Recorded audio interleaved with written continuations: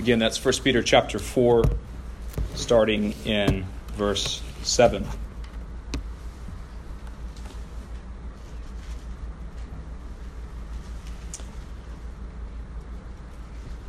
Hear now again the blessed word of God. The end of all things is at hand. Therefore be self-controlled and sober-minded for the sake of your prayers.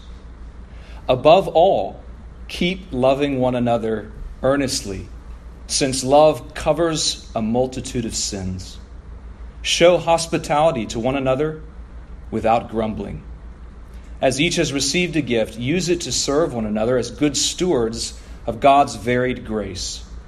Whoever speaks, as one who speaks oracles of God. Whoever serves, as one who serves by the strength that God supplies, in order that in everything God may be glorified through Jesus Christ. For to him belong glory and dominion forever and ever. Amen. Let's pray.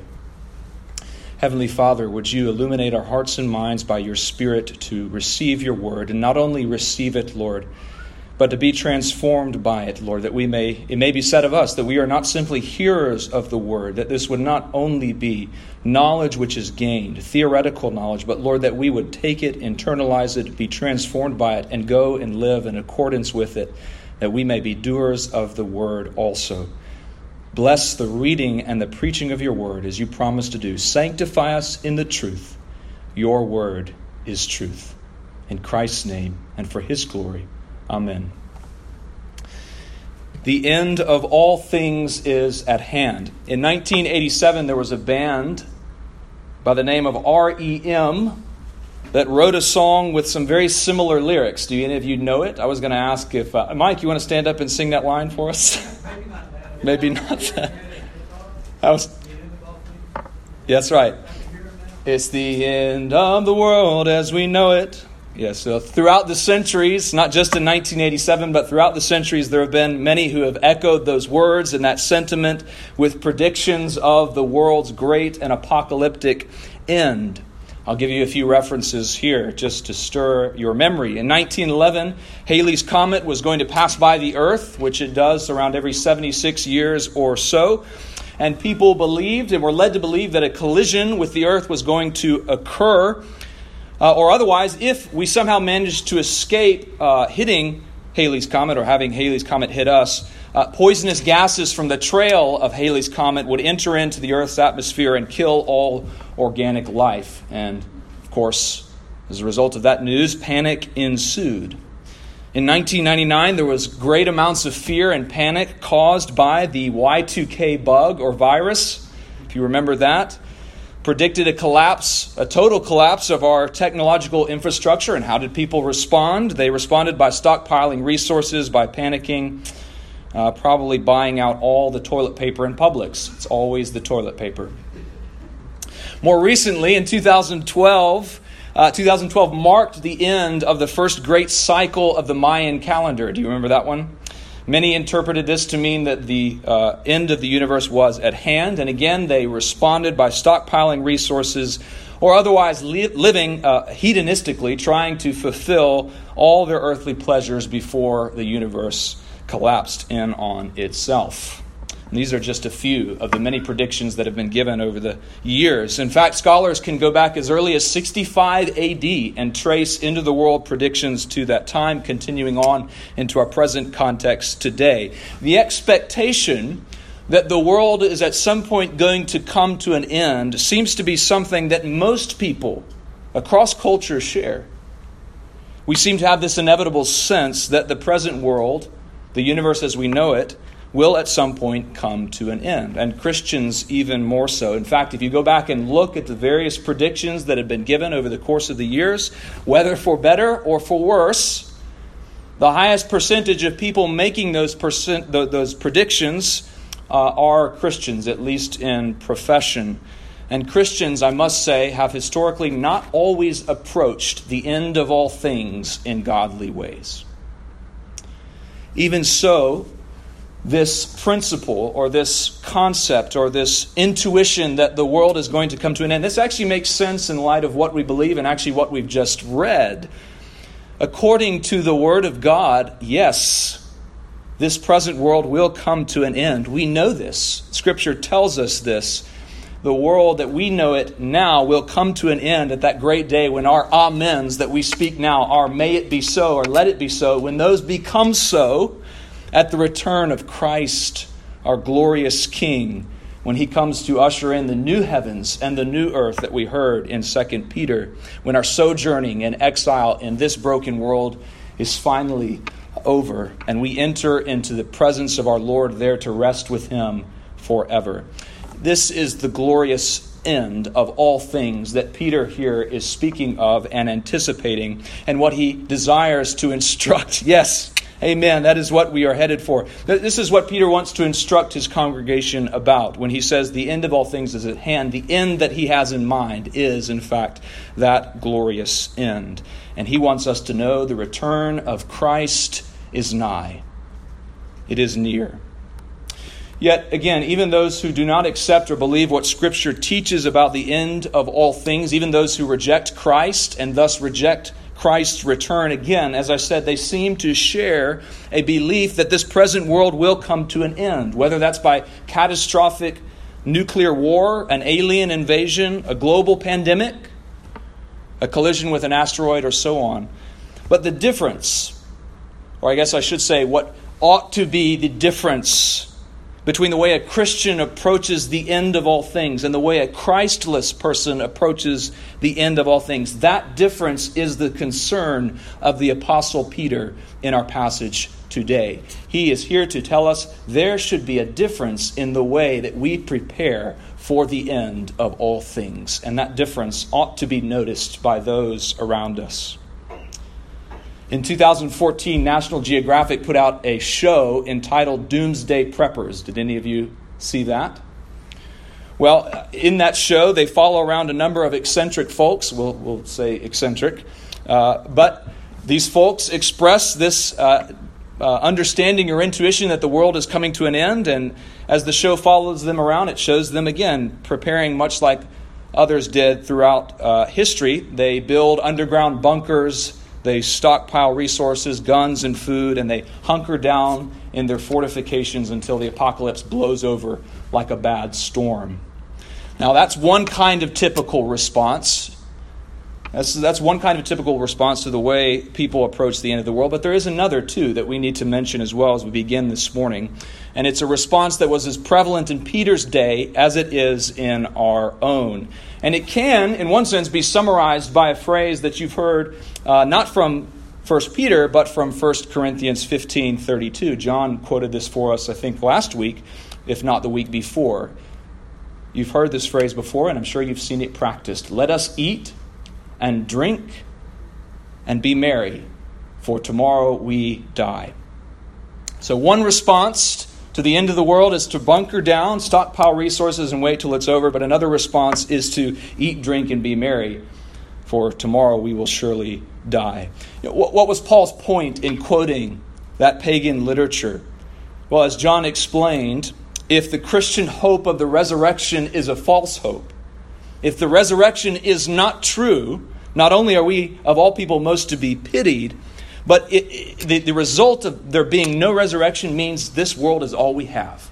All we have to live for is right here and right now. And so the conclusion to that is, rather than living for some non-existent glory that's supposed to come later, what we ought to be doing is just maximizing our pleasure in this earth. And so thus we eat, and thus we drink, and thus we merrily distract ourselves from that end of the world with all the fleeting pleasures that the world has to offer. This was prevalent theology about the end of the world and existence of God in Peter and in Paul's day. If you look with me at verse 1 of chapter 4, you'll see that very thing. Since therefore Christ suffered in the flesh, arm yourselves with the same way of thinking, for whoever has suffered in the flesh has ceased from sin, so as to live for the rest of the time in the flesh, but no longer for human passions, but for the will of God.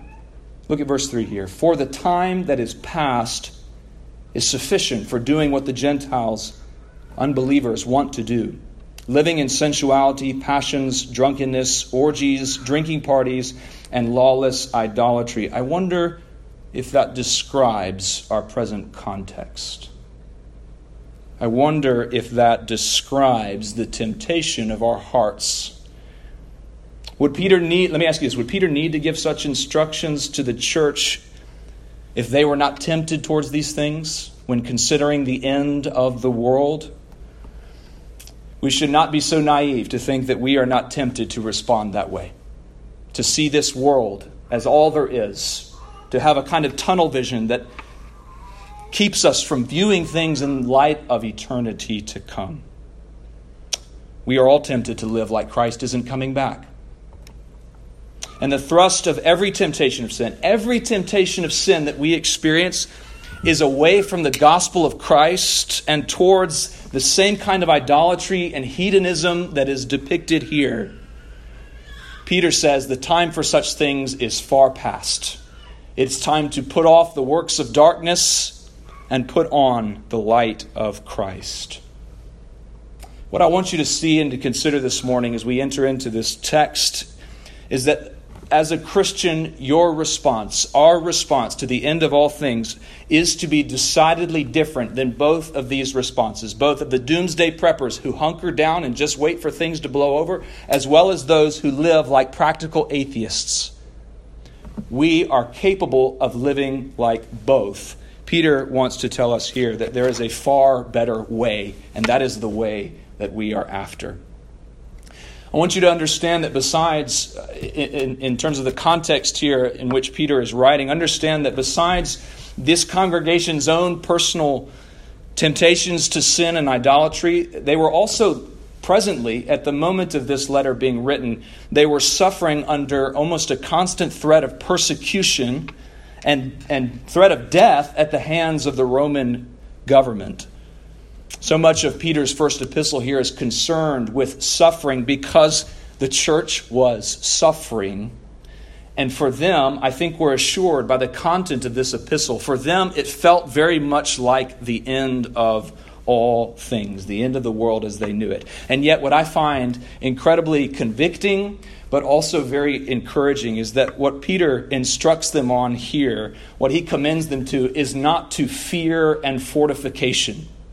He doesn't say, bar your doors, bunker down, and wait for the storm to blow over. Nor does he give them license to go and live in debauchery and hedonism. But instead, what he offers is simple and yet profound instructions and commendations to prayer, to love and brotherly affection, to hospitality, and to service and stewardship for the kingdom of God. In light of the end of all things, those things sound awfully simple, don't they?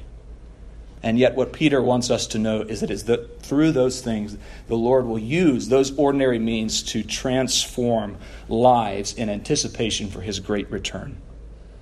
What Peter commends the church to do, what he commends us to do, is to practice radical, yet ordinary, faithful gospel living. So that is where we're headed. Let's turn to look at each of these instructions in turn. I want you to call this, if you're a note taker, I want you to write at the top of your notes, a Christian's doomsday prep list.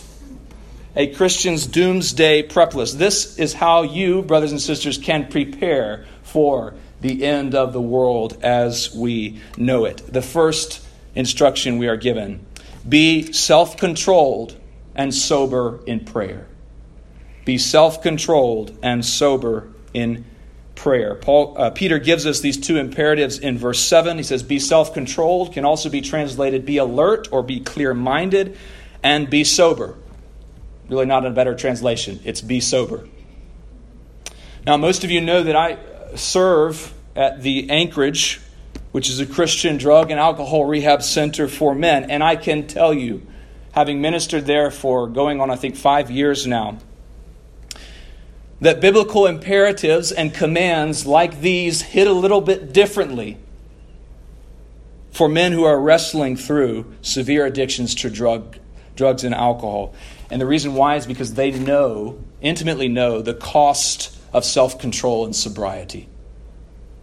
For many who come to the Anchorage and experience that first week of withdrawals as their body is freeing itself of those chemical substances. And for all of them, really, who are going to face the temptation for the rest of their lives, probably, to go back to a way of life that they may have known since they were kids. They understand that when a biblical command comes to be self-controlled and alert and sober, they know when that's given, it's a weighty command. They understand that there's great cost in obedience to that command. If those men are tested at the Anchorage and found to have any substance in them, they're kicked out of the program. Now, thankfully, praise God that what makes the Anchorage ministry particularly rewarding and God-glorifying and just a joy to participate in is that many of those men, not all, but many, come to find that however great that cost of obedience is, it is far better. It's a far better life lived than the one that they were living in the darkness of addiction. And it is such a joy to watch those men find life and life abundant in Christ. But they know what it means when they read those biblical commands. Be self-controlled and be sober. Now, for those of us who perhaps have not struggled with drug and alcohol addiction, what is the great challenge to these imperatives for you? I actually do want you to consider a question. What are perhaps your addictions? Often when I'm teaching or preaching at the Anchorage, I mention that in reality, all people struggle with different kinds and different levels of addiction. The reason the men are at the Anchorage is because their particular addictions are considered illegal under federal law. But there are countless people who never end up in rehab who are addicted to things like Amazon and online shopping, pornography that nobody sees, food, technology, money, wealth, reputation, work, entertainment, their own narcissism and self-promotion. These categories are often far less addressed than addictions to drugs and alcohol, and yet are no less harmful to your soul. No one is federally mandated to attend rehab for an addiction to their phone or their social media accounts. But do you know what? Science has proven that our brain responds the same way to our phones as it does to some drugs. Addiction, I would say, at least in one sense, is misdirected worship. It's the result of being a slave to self rather than a slave to Christ. It is at its root idolatry. And brothers and sisters, we all need rehab for idolatry. That's why we're here. This is our rehab for idolatry. And the answer, the antidote, the solution is Christ. It's true, many of us will never sit in the pews of the Anchorage Chapel as clients or even attend an AA meeting, but we all, brothers and sisters, must endeavor every single day to put to death the addiction of idolatry. We must endeavor every day to be of sound mind and to live soberly so that we are not drawn in to a lifestyle which lives as if Christ never came and God does not exist. If we truly believe that Christ is coming back and could return at any moment, I think that ought to affect these imperatives. We ought to take them much more seriously than we do. We ought to pursue alertness and sobriety. We just heard in our gospel reading, right? The scriptures tell us that when Christ comes, we don't know the day or the hour at which he will return. What will he find us doing when he does return? Christ commended us to be the faithful servants that are found awake and prepared when the master returns. Peter here, out of personal experience, he heard those words from Christ himself. He's also commending us and commanding us to be watchful, to be devoted, to be undistracted in our living for Christ until he returns. And did you notice the qualifying phrase that gets attached here to our self-control and sober-mindedness? It says, be self-controlled and sober-minded. Why? For the sake of your prayers. We are to be self-controlled, that is alert and sober for the purpose of being in prayer. About 2 weeks ago, I was preaching a sermon from 1 Timothy 6 on godly contentment. And at the end of that sermon, I gave some ways or some practical ways that we can cultivate godly contentment. And one of those was practiced prayer, emphasis on practiced. Likewise, if we want to cultivate a kind of heavenly mindedness, if we're seeking to prepare our hearts and minds for the return of Christ, if we want to order our affections, if we want to flee from sensuality that we get bombarded with on an everyday basis through every medium the world and Satan can throw at us, if we want to align ourselves with the will of God, and if we do truly desire to seek first the kingdom of God above all else, that work, brothers and sisters, is going to be done. It will be done. It must be done through practiced prayer. And there's discipline that's required for us to get to that point where we can practice prayer. Did you notice that? It says that we ought to pursue self-control and sobriety for the sake of our prayers. Or in other words, so that we can pray. We cannot expect to come to a point of disciplined and meditative prayer in a moment. It does not just come to us like that. Our natural response is not first to pray. Our natural response is self-dependency. Tell me I'm wrong. It has often been used, I've used this as advice as well, that we ought to pray as if we're having a conversation with God. And brothers and sisters, I would say in terms of familiarity, yes. We have the great privilege of calling out to God as Abba, Father, because of Christ, because Christ has made us sons and daughters of the Most High God. So in terms of familiarity, yes, I can have a conversation with God and praise the Lord for that. At any point in the day, I can pray without ceasing because of Christ. But I want to say this, that we cannot expect that fruitful prayer, that meditative prayer, that really beneficial prayer will come as easy as starting a conversation. Just consider for a moment consider the endless distractions and overwhelming influx of entertainment and jam-packed busyness of our schedules. Consider for a moment how all those work together against your devotion to prayer. These are often our biggest excuses for why we don't pray, right? We get distracted. We spend our effort and energy in hobbies that we love, but we can't find time to pray. We're so busy in the week that we neglect to spend time with the Lord. And then we wonder as the end of the week approaches why we feel that sense of longing and imbalance. This past week was teacher training for us at Bind Christian School. It's my first time teaching, so I needed a lot of training. We were there working, I think, probably on average about 10 hours a day. And then we'd come home to more evening activities. You know what suffered during that time? My morning prayer and devotion. You know who suffered for that? Me. I found myself trying to dip into a well that wasn't filled. Because I had not spent time with the Lord, depending upon His strength and His constancy and His love and His affirmation, the feelings of anxiety and stress and people-pleasing and self-dependency were almost overwhelming. Praise God that there were others praying for me.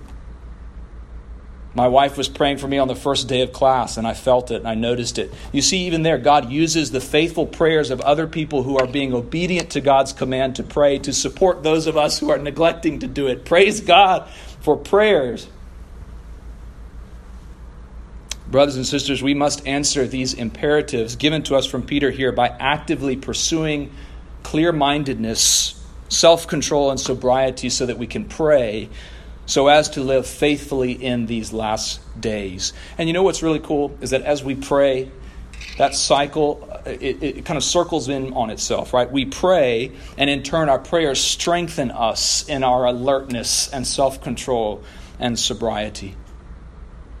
In contrast to the end of the world hedonism that promotes sensuality, passions, drunkenness, orgies, drinking parties, and lawless idolatry, Peter says instead that you ought to pursue self-control and sobriety so that you can pray.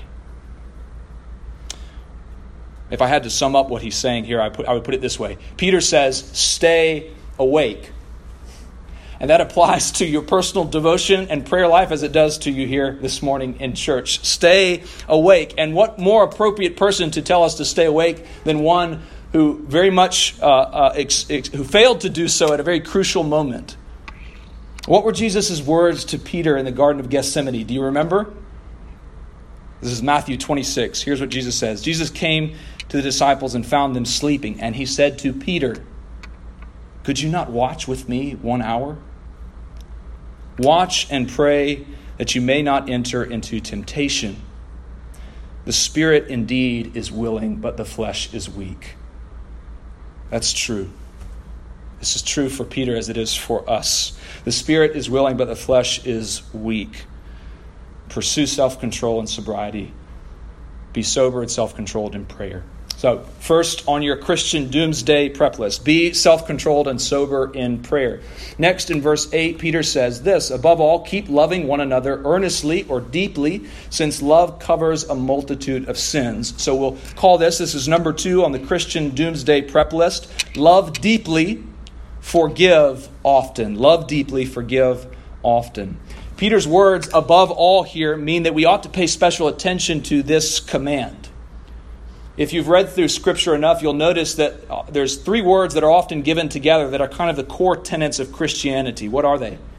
Faith, hope, and love.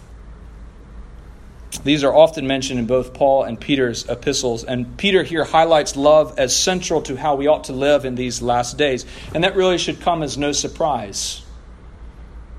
The center of our faith is the love of God in Christ Jesus. And it is Christ who is God's full expression of love unto us. My mind thinks of Romans 5:5, which says the love of God has been poured into our hearts through God's Spirit. The love, the fullness of God's love has been poured into our hearts by and through His Spirit.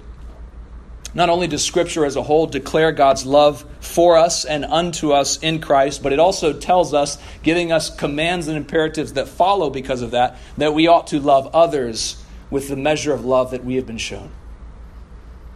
And it is this fact that concerns Peter here. You see, what tends to happen when we suffer, when we experience difficulty and trial, even just everyday stress, what do? We usually get introspective, we turn inward, and we kind of close up, right? We isolate, we withdraw from people, we push people away as a kind of protective measure. And this is true not only when we're fighting external battles in terms of difficult circumstances and trials, but we do it when we're dealing with sin because we don't want other people to see the blackness of our hearts. We don't want other people to see the ugliness that is within, and so we cover up. Our first instinct is not to be honest and is not to be vulnerable with others, but it is to cover up and to hide. But what Peter is advocating for here and commanding us to, this is not a suggestion, it's a divine imperative. What he desires is that God's body, the church on earth, would be a kind of community where vulnerability and love is free to be expressed. He goes on to say, right, that kind of love is indicative of our pursuit of God. In other words, that kind of love for one another is indicative of how much we love God. Peter says that we ought to love with the measure of love that we have been shown. Just as the Apostle John will also say, we love because he first loved us. That's not only true of our love for God, it is true for our love of others. And notice the practical effects of this kind of love on the community of Christ. Peter says that kind of love, Christ-centered love, it covers over a multitude of sins. It covers over a multitude of sins. This statement echoes other scriptures like 1 Corinthians 13, verses 5 and 6, that says, love keeps no record of wrongs. The Christ-centered love does not highlight somebody's faults and someone's sins. A Christ-centered love does not delight in evil, delights in the truth. Another, Proverbs 10:12, says, hatred stirs up dissension, but love covers over all wrongs. Now, what's really interesting here, I mentioned that our response to trials and difficult circumstances and sin, even our response is to hide, conceal, close up, and cover up. But what does Peter say here? He says that it is love and godly affection expressed in community that actually covers over sin like a bandage on a wound. Our role is not to atone for sin. That is Christ's role. But our role is to love with that love that Christ has given us, to put as a salve on an open wound.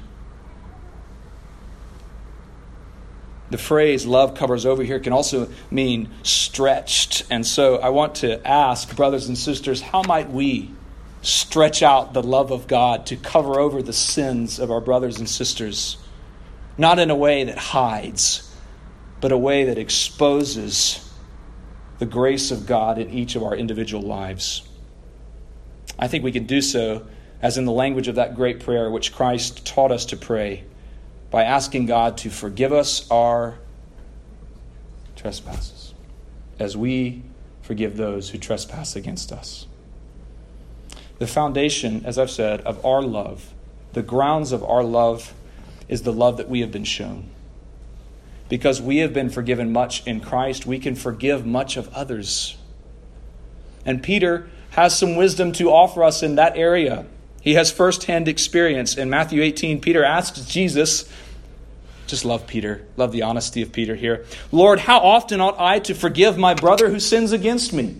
How many times do I have to forgive that person that has hurt me and injured me and sinned against me? Christian, how many times do you have to forgive your brother and sister? Is it 7 times, Lord? You can almost hear the incredulity in Peter's voice, like 7's a lot. 7 times? And so what does Jesus say? Not 7 times, but 77 times. You can just see Peter, kind of falling back in his chair. And of course, Jesus there, not speaking even of a number, but speaking of a magnitude of love expressed in forgiveness that keeps on forgiving. Christ is a fountain of forgiveness ever flowing. If we're dipping and bathing in that fountain, ought we then to forgive in the way that Christ has forgiven us? Consider for a moment the kind of anguish that Peter felt in his sin when he denied his Lord 3 times. He wept bitterly. And yet, he was restored. Can you imagine the joy of Peter being restored by his resurrected Lord after denying him 3 times before he went to his death? I think Peter knew well what it means to have love cover over a multitude of sins. And if, brothers and sisters, if we're not forgiving, if we're not willing to forgive, it's because we have too high a view of ourselves. It's because we don't understand the depth of our sinfulness. Because the person who has understood how desperately they need the forgiveness of God, the person that has often gone to the throne of grace to plead for the forgiveness of God in Christ, that will be the person who is willing to forgive the one who comes to them, pleading and asking for forgiveness. So let us, in the spirit and love of God, let us be a congregation that does not delight in gossip and in pointing out the faults and sins of others, but let us be a congregation that bears one another's burdens, that welcomes in the one who is struggling and feels alienated and shameful and isolated because of their sin. Let's help one another out in stretching out that love like a fitted sheet. You ever tried to put a fitted sheet on by yourself? It's much easier when others are helping. Let's stretch out that love and cover over the sins that we all struggle against. When Christ returns, may he find us doing just that. So second on the Christian Doomsday Prep list, love deeply, forgive often. Peter's going to give us yet another tangible expression of this love, and I think this one particularly hits home, and that's pun intended. This is how we can demonstrate God's love to others. This is our third on the Christian Doomsday Prep list. Be joyful in showing hospitality. Be joyful in showing hospitality. Remember that I mentioned the context of 1 Peter is, at this time, the early church was under severe threat of persecution, even death, at the hands of the Romans. And as the attitudes of the Romans began to shift against Christians, so then did the attitudes of the general population. And early Christian writing demonstrates that they were fearful often of even walking in the city streets late at night. It was hard to trust your neighbors if they were sympathizers with the Roman government. Even Christian worship eventually had to go underground. Literally, we have records of Christians worshiping in the catacombs. How would you guys like to go worship in some tombs? That was their context. And yet, in the midst of that environment, right, there is potential threat of death for your faith and for practicing the tenets of your faith. Even so, what does Peter say here? He says, show hospitality. Befriend others. Have people over. Bring them into your home. Share a meal together. Let them stay overnight with you. Oh yeah, and do it without complaining. Now, if Peter's expectation is that the congregation would show that kind of hospitality in the midst of such difficult and tumultuous circumstances, let me ask you, what is our excuse? My house isn't clean. There's dog hair and laundry everywhere. We're too busy. Our table can't fit that many people. I don't own a table. There's always that one person who stays way too late, and I've got to go to bed early. I don't know what to fix. And what if I make something that they don't like? They have noisy kids. I don't agree with their political views. My dogs will bark the entire meal. I don't want other people's germs in my house. Excuse after excuse. And yet, under the threat of persecution and death, you know what Peter says? Show hospitality. What would he have to say about our excuses? Do not underestimate the value of Christian hospitality. I can tell you this for a fact. If two seniors in college had not taken a vested interest in me as a freshman in college, brought me to church, brought me into the homes of welcoming church members who fed me, cared for me, listened to me, and encouraged me in my walk with Christ and put up with all my stupid before Christ antics, if they had not done that, I probably would not be standing here before you today. I can say that. Hospitality demonstrates a simple but powerful act of love that God often uses to transform strangers into saints. Hospitality is not grand, it's genuine. If you've not read Rosaria Butterfield's book, The Gospel Comes with a House Key, I highly recommend it. Rosaria was a far left-wing feminist, a wonderful English scholar who was deep in the throes of the LGBTQ community. And in that book, she tells the story of a pastor and his wife who initiated contact with her via letters, invited her into their home, and over the course of several years just hosted her around the table for warm meals and gospel conversations. They answered her questions time and time again and fed her a warm meal. And because of their willingness to reach out to her and invite her in and show her hospitality, her life was utterly transformed, and the Lord is now using her to do incredible things for the kingdom of God. So I want to challenge you this morning because Peter's words are challenging enough, but I want to challenge you because I believe these words should be received by us as a challenge to our westernized individualism. All right, we like our space. We should also receive it as a challenge to our culture of Southern hospitality, which, if we're honest, sometimes is a lot more like entertaining than it is like hospitality. I want to challenge you to invite someone over, whether an entire family or an individual from this congregation. I want to challenge you to invite them over to your home for a meal this month. Not because I want you to check the box of obedience, but because, again, I have personally experienced how life-transforming that could be. To just have somebody take an interest to say, let me cook you a meal. Let me do something for you, even though you can do nothing in return for me. If you don't have a home, take someone out to lunch. If we want to grow in unity as a body, this is a must. It's not a suggestion. It's a divine imperative. Show hospitality. And then I want to challenge you next month to invite someone who is not a part of our congregation, for whom Northgate will receive no benefit whatsoever. Invite someone who disagrees with you. Invite somebody who has questions. Invite them into your home. Sit them down and have a meal together. Show them what the gospel working itself out in love looks like. If we are a family, shouldn't we be inviting people to Christ's table?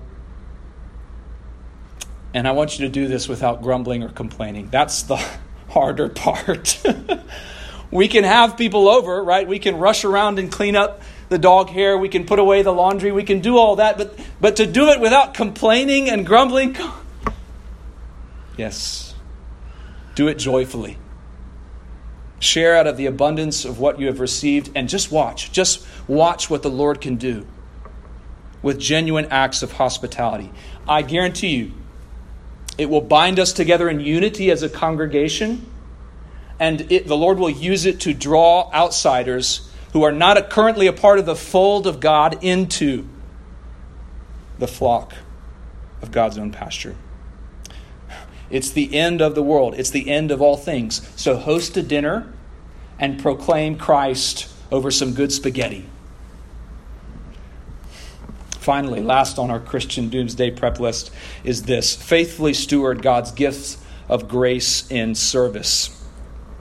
This is really a continued outworking of Peter's command to love, but here it's expressed in service. Service is an act of love.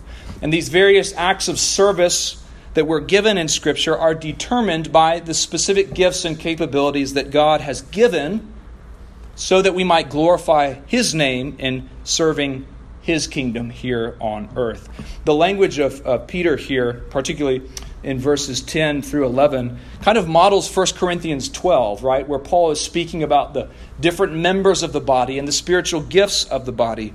And one of the points that Paul makes over and over again is that while the body of Christ is diverse in membership and in gifting, it's unified in purpose. And what is that purpose? That purpose is to bring glory to God and to serve the common good, or the building up of the church. Glorify God and build up the church. So Peter is saying something very similar here, and he indicates that the source of our giftings is God, who out of the abundance of His grace gives us these specific abilities, not so that we can sit on our laurels and thank God that He gave us gifts and abilities, but put them to use for the kingdom of God. Understand, this has been helpful for me to work through as well, that both Peter and Paul make a point to emphasize that not everyone shares the same gift, and according to God's plan, that's good and that's right. In the body of Christ, there are various members, and they all have essential and unique functions, so that the eye, right, cannot say to the hand, I have no need of you. Each member is essential, and each member must carry out their God-given function so that the body can function properly. And so Peter says, whoever God has gifted to speak must speak to glorify Him and build up the church. Whoever God has gifted to serve must serve and to glorify Him in building up the church. He doesn't give us an exhaustive list here, but he doesn't need to.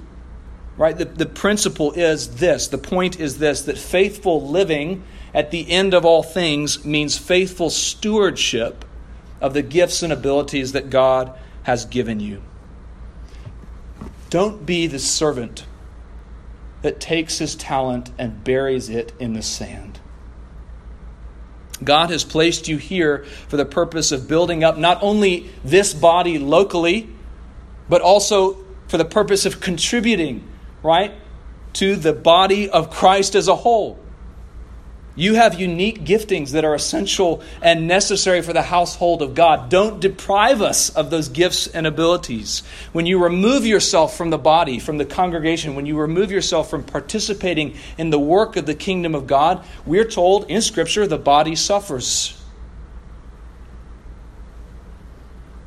Take those gifts and capabilities that God has given in His varied grace and build up the household of God. Speak and serve and steward the grace of God well. Do it for the glory of God and for the building up of God's church. Well, we come to the end of our Christian Doomsday Prep list. Peter has instructed us on what God expects us to be busy with as we await His return. Let me give you these again. First of all, we're to be self-controlled and sober in prayer. We're to love deeply and forgive often. We're to be joyful in showing hospitality, and we're to faithfully steward God's gift of grace in service. Now consider how radically different those things are than the image of the doomsday preppers that we spoke of in the beginning. Consider how radical and different that these things are as opposed to the hedonistic living that was going on in Peter's day and is going on in our day. There's no guns and gas masks and toilet paper here. Just prayer, love, joy, and service. This is the Father's business that we as Christians ought to be about. And take encouragement in this. I want you to notice this as well. In verse 11, Peter says this: we will do this not by our strength, not in depending upon ourselves, but by the strength that God supplies. St. Augustine has this great prayer that I often repeat. He says, O God, command what you will and give what you command. O God, command whatever you will of me, but then give me what I need to fulfill that command. God will supply us with all that we need to glorify Him. And unto what end? As Peter says here, in order that in everything, in all things, God may be glorified through Jesus Christ. For to Him belong glory and dominion forever and ever. You see now that the end of all things, the end of the world as we know it, is not something that we need to fear or panic or despair about. The end of all things is the fruition of our hope. It's the day when our faith turns to sight. The end of all things comes at the return of our glorious King, who is now, who always was, and will always reign forever and ever. So the end of all things, brothers and sisters, is the glory of God in Christ Jesus.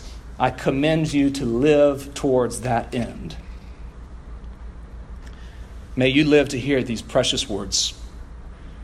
Well done, good and faithful servant. Let's pray. Father, we thank you for your word, which instructs us in righteousness and holiness, shows us, Lord, both our unworthiness in sin and yet our worthiness in Christ. Lord, we depend upon you for all good things. And we know that it is only by your Spirit that we will live righteously in these last days. And so we ask, O God, that you would give all that you have commanded. You would supply us with what we need to live faithfully, and live well in these last days. Help us to be self-controlled and sober in our prayers, Lord. Help us to love deeply and forgive as we have been forgiven. Help us to be joyful in hospitality, in loving others who could do nothing for us in return. And help us, Lord, to faithfully steward the gifts of grace which you have given to us for the building up of your church and for your glory. Amen. Let it be so. Let's stand together and sing as our closing hymn, All Glory Be to Christ.